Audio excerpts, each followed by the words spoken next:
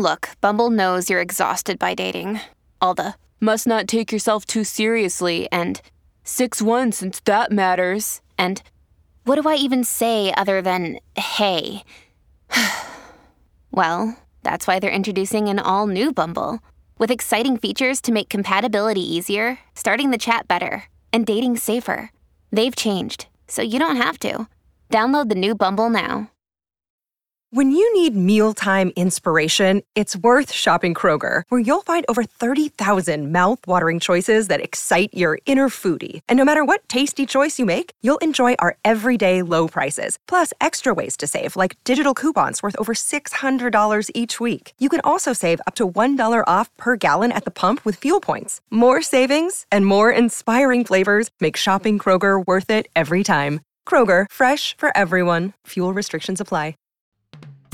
Are we supposed to get married? I'm gonna just swipe left. I just want somebody to share my life with. Sometimes it's those personality differences that can help you find more balance in life. You can keep waiting for the fairy tale, or you can get on board with the new rules of relationships. If you read my advice in the LA Times, then you know this ain't your mama's love advice. This is Dates and Mates with Damona Hoffman. Hello, lovers. Welcome to another delightful episode of Dates and Mates. You know, dating happens in stages, but did you know that relationships do too? I'm not talking about the traditional path of dating, committing, and getting married. There's more to it than that. There's a whole lot more. And that's why I have family therapist Jordan Green joining me today. She will be breaking down the 5 stages of every relationship to help you navigate the ups and downs that will inevitably arrive. After all, no relationship is perfect. But the timing of this episode is perfect as we are in Thanksgiving week here in the U.S. And some of you might be accelerating your relationship to the next level by blending families this holiday. Or you might need to define the relationship after spending a week dodging questions from nosy family members. Either way, I think you'll love this interview, and I give thanks to you for listening to this episode. But we always kick the show off with some dating news. And the headline today is, here's the number one thing that makes relationships successful, according to psychologists. Then later in Dear Damona, I'll tackle this practical question. I'm ready to return to dating, and Bumble seems right for me. Can you share some tips? I will share some tips, and I will kick off the show today with the dish. Dee's Dating Dish. I know you want to know the number one thing that makes relationships successful. And luckily, psychologists have actually studied this.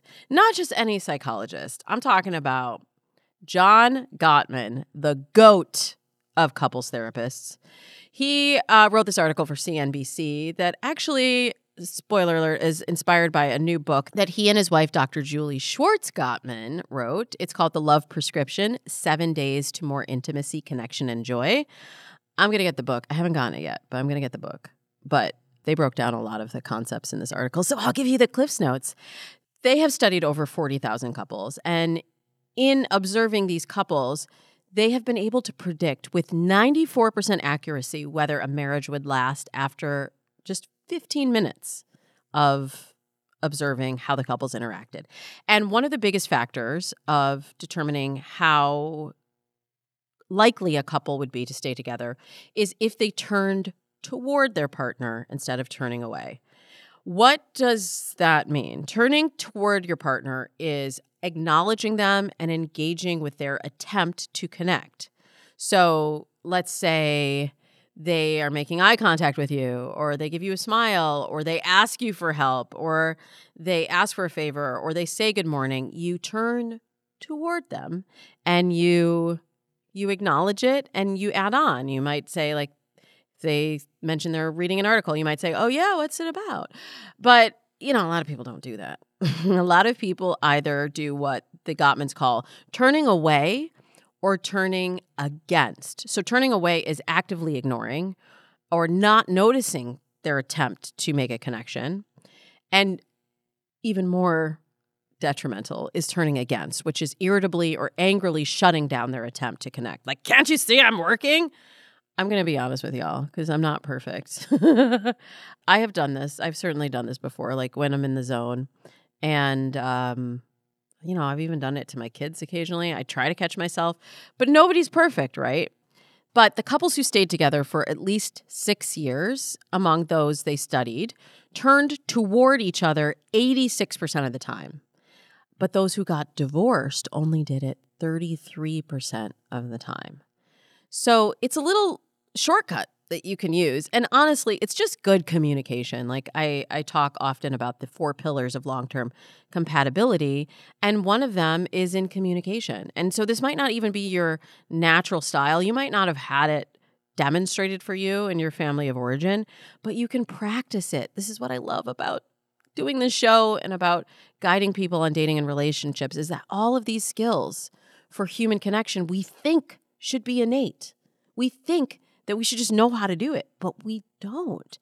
We have to practice them, and we have to keep practicing them to make it the default, so that when you're in the zone and your partner comes in and interrupts you, your instinct is not just to be like, what do you want? I'm working, go away.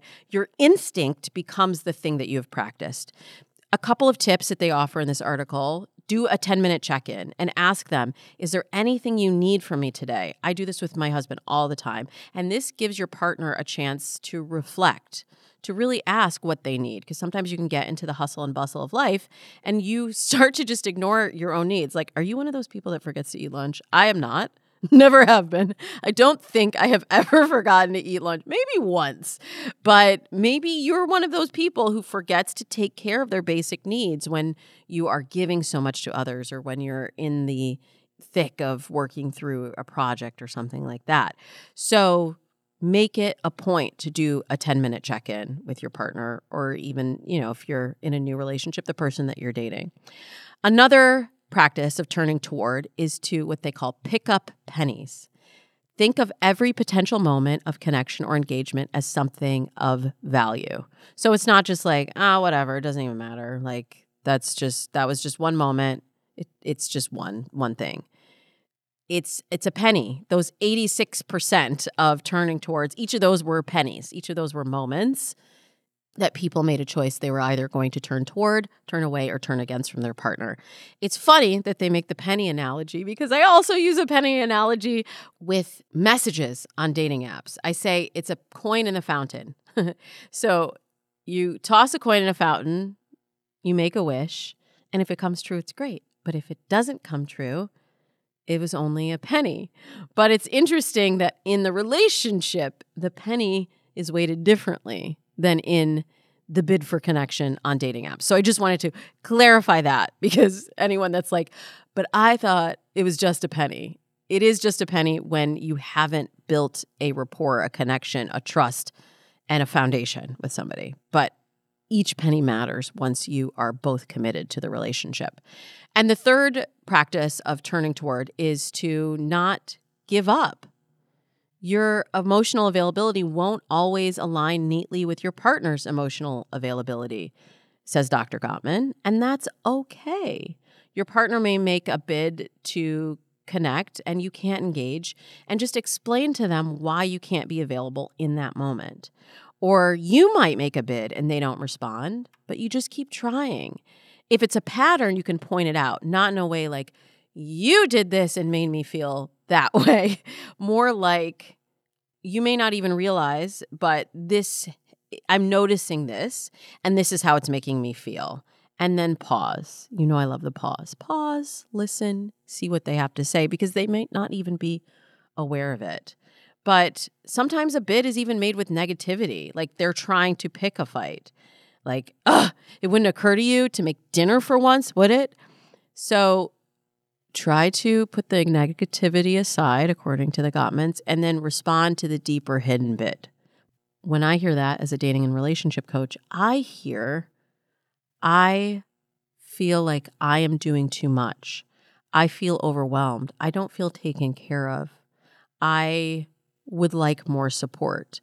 But sometimes we get so deep down in our own experience of things that we forget how they might sound to our partners. So this is gold, y'all. This is gold. Turning toward, not turning away or turning against. This literally can solve almost all relationship, not almost all, but like this can solve a lot of relationship communication problems. If you're interested in diving deeper into the Gottman's work, obviously They have tons of articles and material online. But I actually came across a 2-part interview with the Gottmans on Brene Brown's podcast, Unlocking Us. And there's so much more on this book, The Love Prescription, 7 Days to More Intimacy, Connection, and Joy. I know they have their own podcast, Small Things Often. These folks, as far as relationships, they are so wise and so they've done so much research. It's really valuable to pay attention to the findings that they've made and the suggestions that they have on how to live your best love life. But I know some of you are like, okay, Damona, that was great, but I don't even have someone to turn against or turn towards or whatever. But I know I would be a great partner. And guess what? I can help you with that for a limited time only. And I mean this, y'all. I know I've been saying it for a long time, but we are only offering the free profile starter kit for a limited time for just a couple of months more.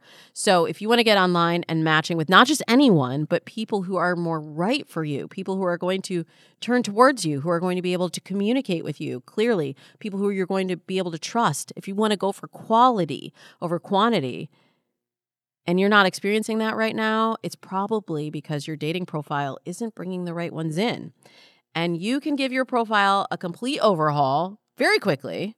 And the best part is it's absolutely free right now. If you go to datesandmates.com and pick up that free profile starter kit. Again, that's datesandmates.com. Scroll down and look for the button that says Profile Starter Kit. Tell me more. And I will tell you more about how to get it, and it's absolutely free. When we come back, family therapist Jordan Green will be here to break down the developmental stages of any relationship. We will keep the gratitude flowing and the information coming your way right after this.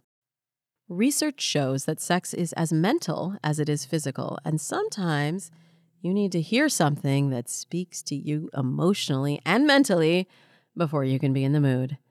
If you dog-eared that one sexy chapter in a romance novel, I will admit I do get into a little Ellen Hilderbrand beach romance vibe from time to time, then Dipsea can help you get there in a new way. With Dipsea, you can skip straight to the good parts. Dipsea is an app full of hundreds of sexy short audio stories designed by women for women. They are radically inclusive, and they have stories for straight and queer listeners, which you know is important to me, and 56% of the stories are voice acted by people of color. What they do is they build out these captivating storylines with immersive soundscapes and realistic characters. So you can find stories about, that beach romance that I was mentioning, and being in love with a coworker with a British accent, or hooking up with your yoga instructor. There's something there for everybody, and new content is released every week. So in between listening to your favorite stories again and again, you can always find something new to explore. They have sleep stories, they have wellness sessions, and they have sexy stories that you can read, like with your eyes. Let Dipsea be your go-to place to spice up your me time, explore your fantasies, relax and unwind, or heat things up with a partner. For listeners of the show, Dipsea is offering an extended 30-day free trial when you go to dipseastories.com/datesandmates. That's 30 days of full access for free when you go to DIPSEA stories.com/datesandmates. dipseastories.com/datesandmates. Hey, it's Kaylee Cuoco for Priceline. Ready to go to your happy place for a happy price? Well, why didn't you say so? Just download the Priceline app right now and save up to 60% on hotels. So whether it's Cousin Kevin's Kazoo Concert in Kansas City, go Kevin, or Becky's Bachelorette Bash in Bermuda, you never have to miss a trip ever again. So download the Priceline app today. Your savings are waiting. Go to your happy place for a happy price. Go to your happy price, Priceline. Jordan Green is a family therapist and the founder and CEO of Remble, a relationship improvement and mental health app. Before that, Jordan founded and managed a membership community, The Love Group, which offered monthly courses and collaborated with therapists from all around the world. We're going to take a lot of those tips that you learned in the first segment, and we're going to put them into action and show you how to get that kind of guidance in your hot little hands. So please give big smooches to my guest, Jordan Green. Hi, thank you so much for having me. I'm so happy to be here and to talk with you today. I am so happy to talk with you about Remble, your new app, because it's a relationship improvement and mental health app. Can you tell us a little bit more about what Remble offers? So, what made me want to start it, I did one-on-one therapy with people for a few years. I did individual therapy, couples therapy, family therapy, and I realized I wanted to have a greater impact. And that led me to start my Love Therapist Instagram account. And I started receiving tons of DMs from women who were struggling in their relationships and were seeking advice, were seeking help. And that got me to question, why aren't they seeking help from some of the existing solutions that are on the market today, like one-to-one therapy, like online therapy? But I found that so many people would say, I can't afford it. I can't afford to pay hundreds of dollars a month to see an individual therapist. And it got me to start asking the question, what can I do to help serve these women better? And having a large network of other therapists that are creating content on social media, I thought, why don't I bring all of these therapists together under one app to create these in-depth courses, to create content that people can access for an affordable monthly subscription. And because we're an app, everything is available on demand. It's available 24/7 right when you need it. So I wanted to make a lot of our content free because I believe everyone should have access to mental health support. But some of our more in-depth content, like courses, they can be accessed through an affordable subscription that's less than a typical therapy session. Let's just start with kind of an overview of, as you see it, the couple's developmental stages. I work a lot in the first stage of getting people into dates with compatible folks. But what can they expect to unfold as they move through the different stages of a relationship? So, someone named Dr. Susan Campbell, she identified 5 stages of a relationship, and she came to these 5 stages after doing a study with hundreds of different couples. And so the 5 stages, stage 1 is romance, the one that you were talking about. And then stage 2 is a power struggle. Stage 3 is stability. And then some couples move on towards commitment and then finally co-creation. But I always like to mention before talking about the couple's developmental stages that they're not necessarily linear. Although we typically progress forward from stage 1 to 5, at times, couples can revert back to prior stages, especially the power struggle stage. And especially if you don't have the skill to navigate that stage, you'll return to it again and again and again in the relationship. And I also like to mention just up front that this model doesn't apply to everyone, that especially depending on your culture, the type of relationship you have, if you are in more of a non-monogamous or polyamorous or open relationship, you may not ever enter a commitment or co-creation stage, or that stage might look a lot different than it may look for more of a monogamous couple. So as we talk about these stages, I encourage anyone who's listening to just see if you can identify what stage you're in, but also if you may need to kind of adapt or apply these concepts in a different way depending on what your relationship looks like. I want to talk more about this power struggle because I get a lot of questions about, well, how do you know, and how do you know if this person is the one? And like a lot of y'all are really trying to go from romance like right to commitment. So I'm always talking about slow love on this show. Slow love, slow dating, like slow it down. Mm-hmm. But it did stand out to me, the power struggle. I don't know if I recognized that stage when I was dating my husband. So give me a little more info on what that looks like and why it's important to the development of the relationship. We start with the romance stage, right? And typically in that stage, people call it the honeymoon stage. You feel high. It's like similar to you'll have cravings to be with that person. You tend to kind of overlook anything that might bother you or annoy you. That's when people overlook the red flags just because they're so filled with the passion, and you're getting to know each other and you're learning things that you have in common. So you don't notice the differences as much. And maybe you're putting their needs above your own just because you're so excited to be getting to know this person. But typically, somewhere between 2 months and 2 years is when many couples will enter what we call the power struggle stage. And that's where some of that magic and passion and excitement tends to fade a little bit. And So in this stage, some characteristics of this stage, you'll start to notice your differences a little bit more. You might start to notice those little things about your partner that are starting to annoy you. Some of those things that you just overlooked before. You may have a little bit more conflict, more arguments. You'll see couples will stop courting each other as much. You start to feel the desire more to balance that intimacy that you have with self-discovery. So you may kind of pull away from them a little bit more. This is where a lot of breakups happen.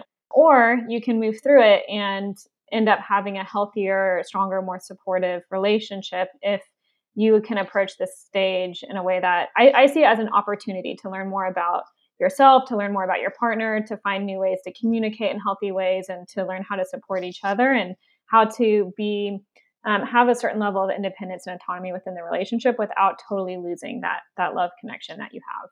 That makes sense. That makes sense. And you brought up the word autonomy. It's funny because I just had a conversation yesterday with a friend who just went through a breakup after 7 years. And he was like, I'm reading this book on codependence. Mm-hmm. Can you explain the signs? We haven't really talked about codependence much on Dates and Mates, like the difference between codependence, interdependence, independence, and Mm-hmm. and kind of the finding the right balance for you. So in all relationships, there's me, and then there's you, and then there's the relationship, there's us. And so I see it as there being kind of three parts to any relationship. Some parts may have, or some relationships may have more parts than that.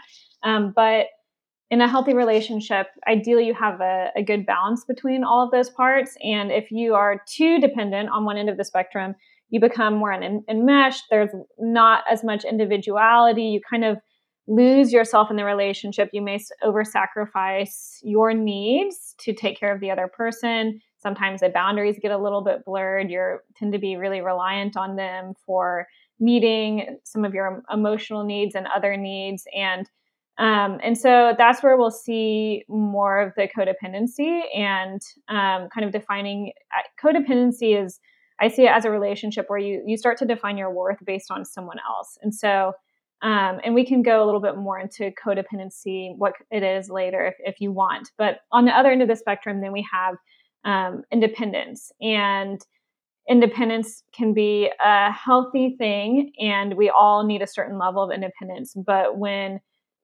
we're too independent, you can start to lack connection and intimacy, and the relationship can become emotionally distant.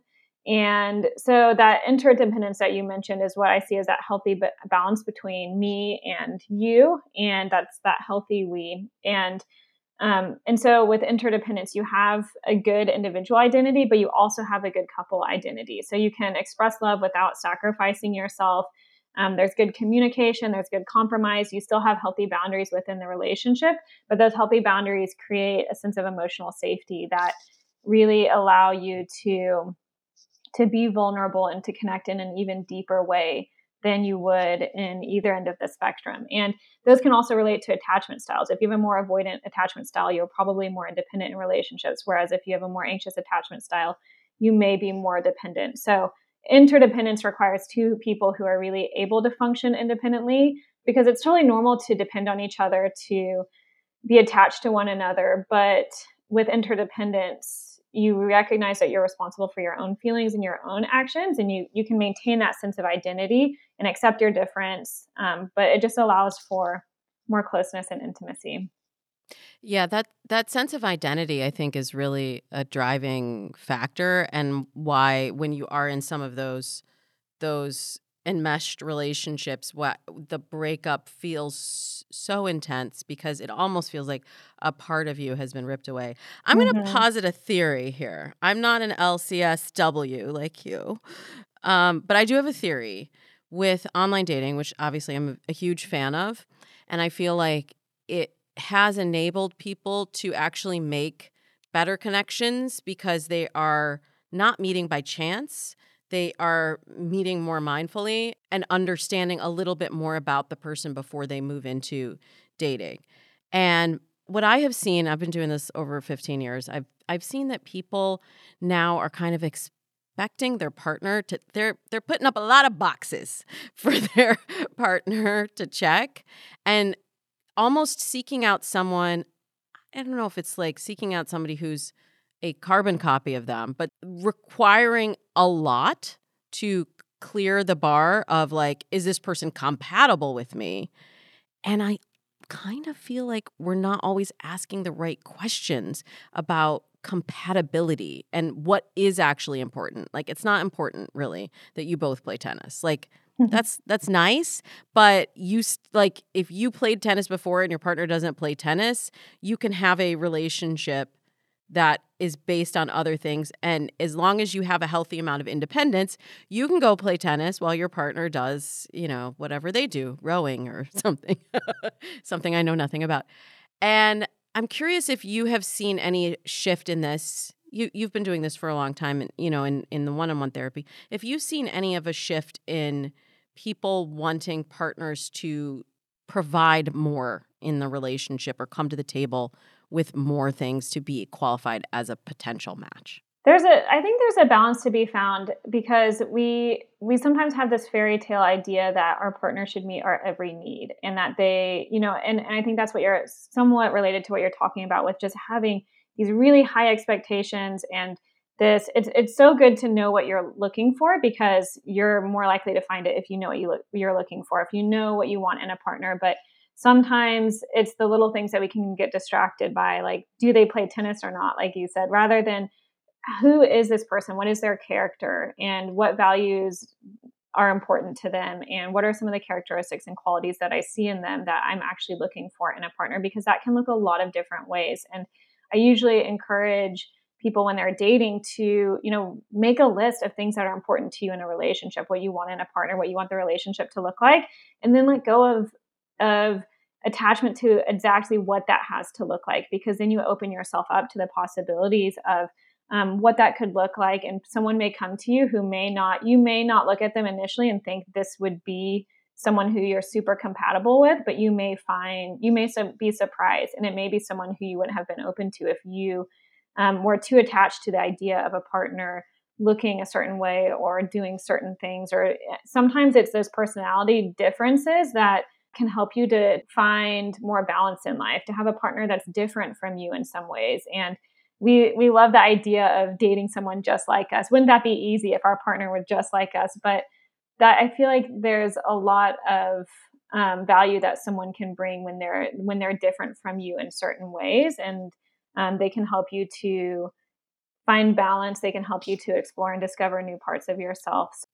Yeah, I 100% agree with you. I encourage people to have a notion of what it would look like to be in the ideal relationship and figure out what's important, as you said, but then keep the space for things to shift as you get to know someone. But I also think it's important to drill down on the important values, as you said, versus the superficial qualities that sometimes give you that immediate spark of like, oh, this is interesting. I have a lot to talk about with this person because we have so much in common. And letting that spark guide you and then getting caught up in the momentum of the relationship. I tell people to look for values and goals. Like if you want to have kids and they don't want to have kids, and like here you are, like 18 months later, like I've invested all this in the relationship and we have a core difference in our goals, our values, and how we want to live our life. Like you've kind of, maybe it's been a fulfilling relationship, but you've kind of invested a lot of your time into, someone that ultimately may not be your future partner, because that's hard to overcome, like a difference like that. And then you're emotionally attached and so invested, and it makes it so much harder to leave after spending all of that time together. And so that's why it can be really helpful to, know what you're looking for, be able to communicate that, practice expressing your opinions, your desires, and what you want. And then being very mindful when you start to date, checking in with yourself on at least a monthly basis.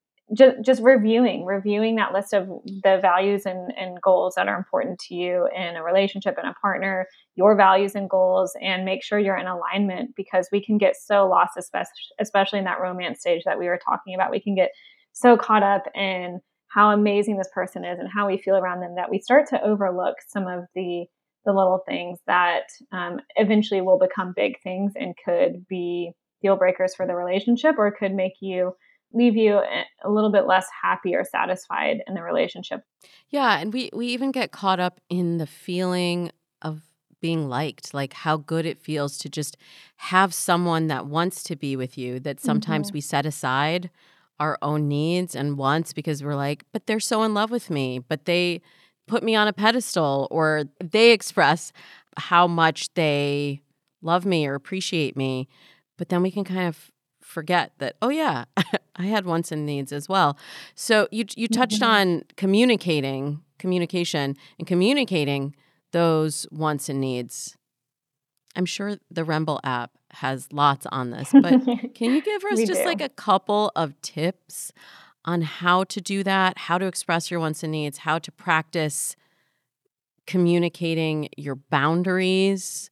Because I think that finding the actual words in the language, it's really important, and that people really struggle with how to say what they really want, need, believe. Yeah, and it can be really hard, especially if it wasn't modeled for us, or we don't have that practice in expressing and communicating our wants and needs. And so that leads us to use more criticism or use statements to get more defensive and shut down when we communicate. And I see that a lot when we want something or need something and we don't know how to communicate it well. It ends up coming out as criticism, and that's when you end up having a partner feeling like you're constantly nagging them, or the communication can really spiral in a not good direction at that point. So there's a formula that I typically encourage people to use for healthy communication and communicating your needs, and it's I feel blank about blank. I need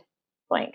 So I feel upset about whatever it is. I need whatever it is you need, you can communicate. And so I encourage people to use an affirmative need, saying what they do want, not what they don't want. And so this just helps the other person to understand how you feel, and it gives them a recipe essentially for how they can best support you. And it sets you up for success in the way that you communicate. So an example would be, instead of a critical statement would be, you never help out around the house.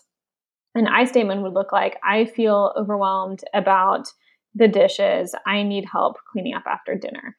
So that's the formula that I typically give couples. And if you can just practice that over and over, reframing those criticisms and communicating your needs in that way, it can make, it's one small thing, but it can make a huge difference.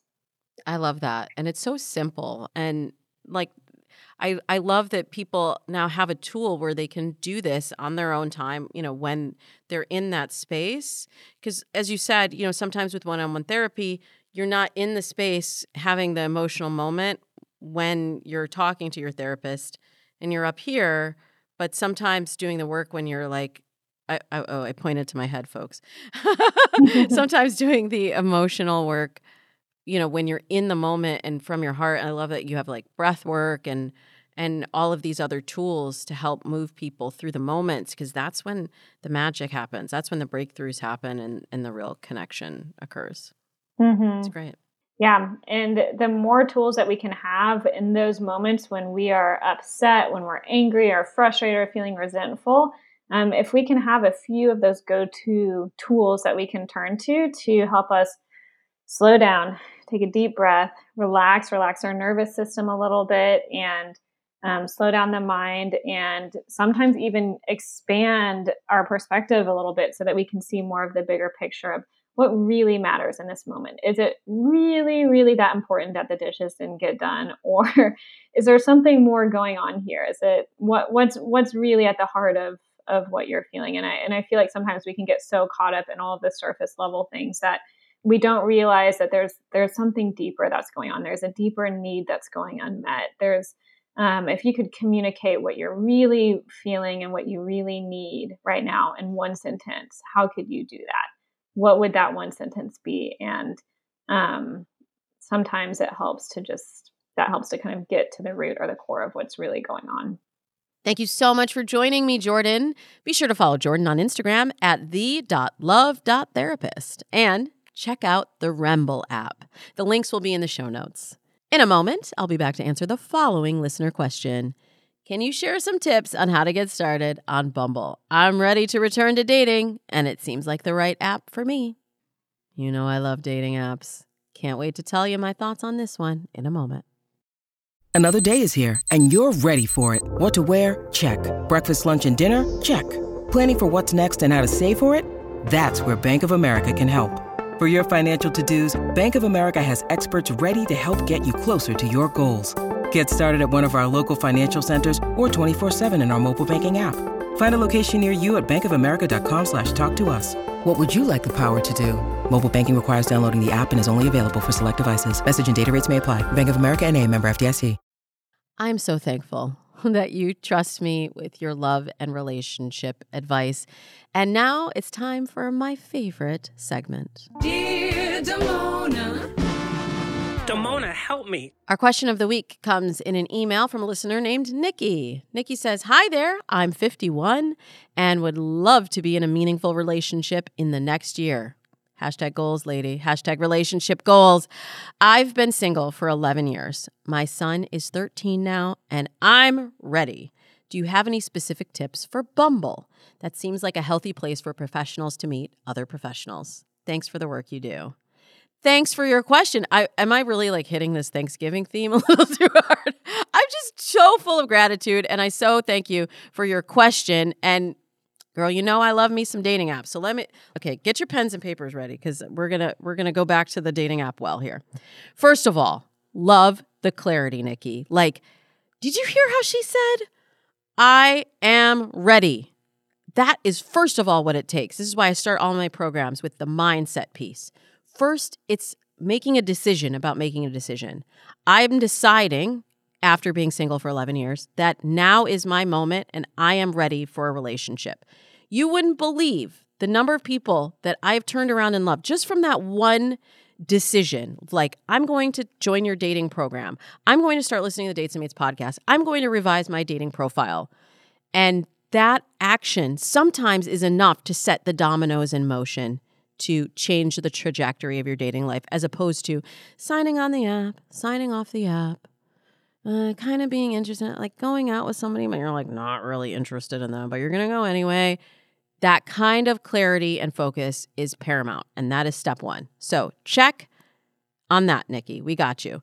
So the next question that Nikki has asked is, do I have any specific tips for Bumble? Which, yes, of course I do. But first, I want to fast forward to the second part. That seems like a healthy place for professionals and to meet other professionals. I'm just going to caution you all of you, for one moment, about assigning a particular identity to a particular app. So people will say all the time, "Oh, well, I don't want to be on Tinder because isn't that the hookup app?" Or "I want to be on Raya because that's the celebrity app and that's like very exclusive." And you know what we're doing? We are assigning an identity to a piece of technology. And, some of it's marketing. I'll just be honest. So do I have clients that are in serious relationships who met on Tinder? Absolutely. Do I have people who are on Raya who got approved to be in this elite group of daters who have never had a date? Absolutely. And do I have people on Bumble who are professionals who have met other professionals there? Absolutely. Do I have people who are professionals who have met total bums there? Absolutely. As there are on every app, okay? So let's just be careful about assigning an app an emotional or categorical identity. All right. Now we get tips on how to choose the right app for you. There's 2 questions you have to ask yourself. Do I like the matches, the people on the app? It sounds like maybe Nikki's been seeing other professionals there. So she likes the matches on the app, but does she like the functionality? That's the second question. Do you dread going on the app, or are you like, "Oh yeah, this is cool and I get this"? Like, I was just talking to my Dating Accelerator participants last week about some of the tools that are on apps, and like there are desktop versions of pretty much all the apps, even Bumble actually. But a lot of features are available on, let's call it, Match and OkCupid and Plenty of Fish, there are features that are available on the desktop because they were built native desktop that are not available on the app. Why? Because we ask for ease of use. We're like, oh, I don't want to do all that work and searching. I just show me the people and I'll swipe. But here's the bottom line. Dating app algorithms, even the best of dating app algorithms, are not really that great at predicting who you're going to be interested in. And you have to pull certain levers to make the apps work for you. Because naturally, if you just go on Bumble and you're like, okay, you're 51. If you go on, like most people do, and you search, I'm looking for a guy 46 to 56, because most people will search like 5 years younger, 5 years older. Sometimes I can stretch people to like 10 years older, but never 10 years younger. Unless I can't stretch women to do that, but a lot of guys will do it. I don't know. But an age is just an age. So let's keep that in mind. All right, so let's play out this scenario, Nikki. You go on Bumble and you search how most people search. Let's call it men age 46 to 56 in the, I'll be generous, 10-mile radius of my house. And then you select a couple other things that are important to you in a match, and you reveal the other details that are important to you, very authentically and truthfully, of course. And then the app kind of shows you what I call fuzzy matching of people that fit within that criteria. And you're on the app and you're getting a lot of messages and a lot of matches at first. And then a weekend you get fewer, and then a weekend after that, you get fewer. And then by 3 weeks in, you're like, where are all the guys? And here are all these matches of people that like me that I don't even really like. Or everyone I'm clicking on, because, on Bumble, it's the mutual match, right? So you can't communicate until you've both matched. So there you are saying, I'm liking these people, but these people I like are not liking me back. So the simple answer to that is use the Beeline. People are always asking me, is it worth it to pay for a premium upgrade on an app? Depends on the app, depends on the premium. But if you ain't got a lot of time, you're going to want to get that Bumble Beeline, and you're going to want to shortcut that process, because then you're going directly to the people who have already liked you. But spoiler alert, they front load the people who've already liked you in your searches anyway, a lot of the time. So some of this stuff you can do for free, but like, you're busy. You're a professional. You have a 13-year-old son. You ain't got time to mess around. So I think for you, the premium is worth it. The other thing I would say that I love about Bumble is that women initiate, which, who's been listening to the show for 10 years, 10 seasons? How long has Damona Hoffman been saying, women, you need to be initiating? And then I came through with the OkCupid data saying that when women initiate, the conversations last twice as long as they do when men initiate. And now Bumble has really just codified this thing that I always knew. So we got to level the playing field. You've got to be initiating. I also love that there's a time clock on it, because it's the momentum that gets us into the dates. You can talk yourself out of any situation, even a great one.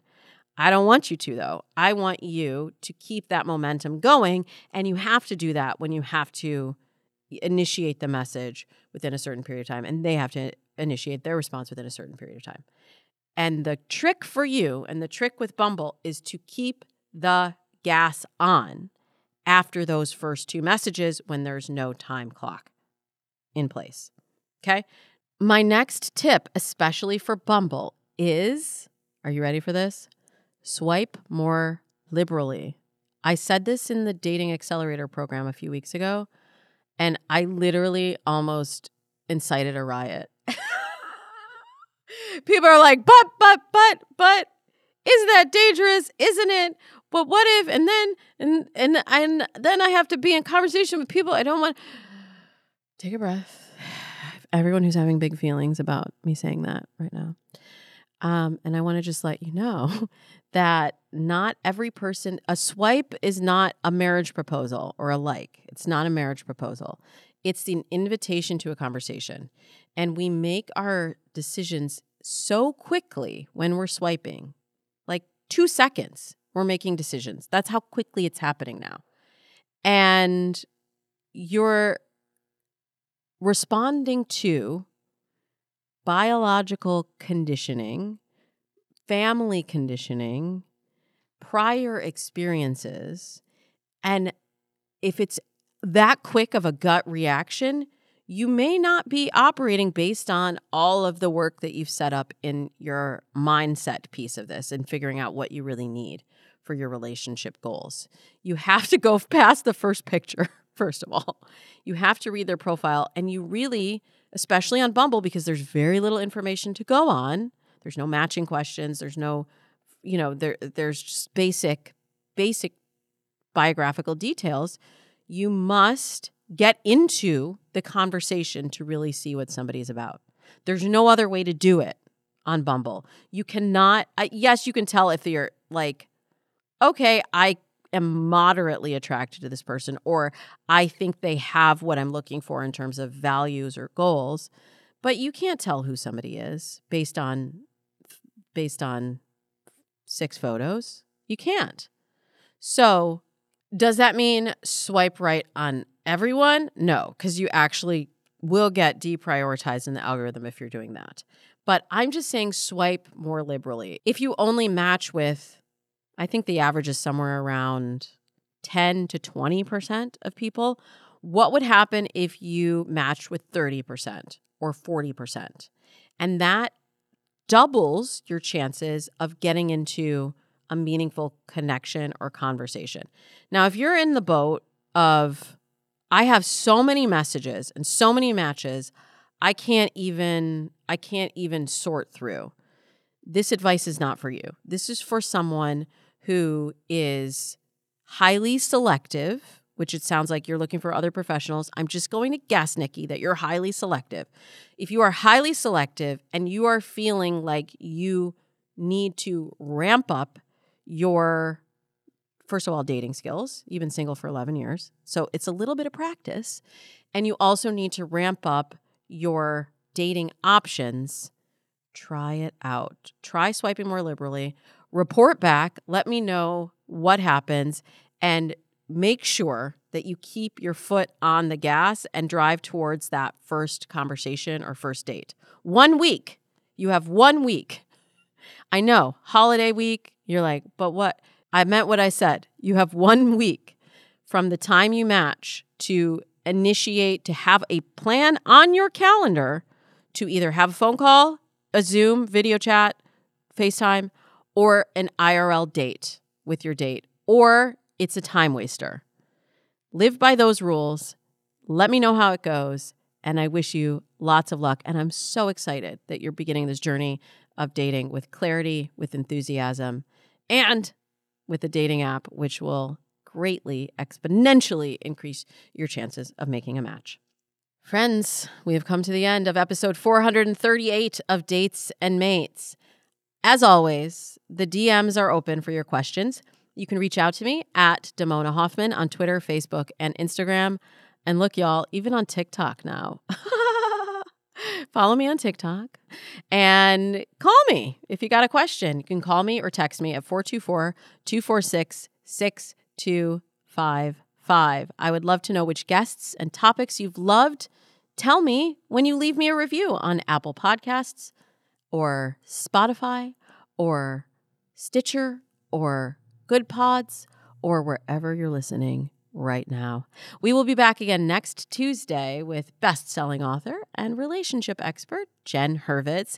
She's going to be talking about dating after a big breakup. Until next week, I wish you happy Thanksgiving and also happy dating.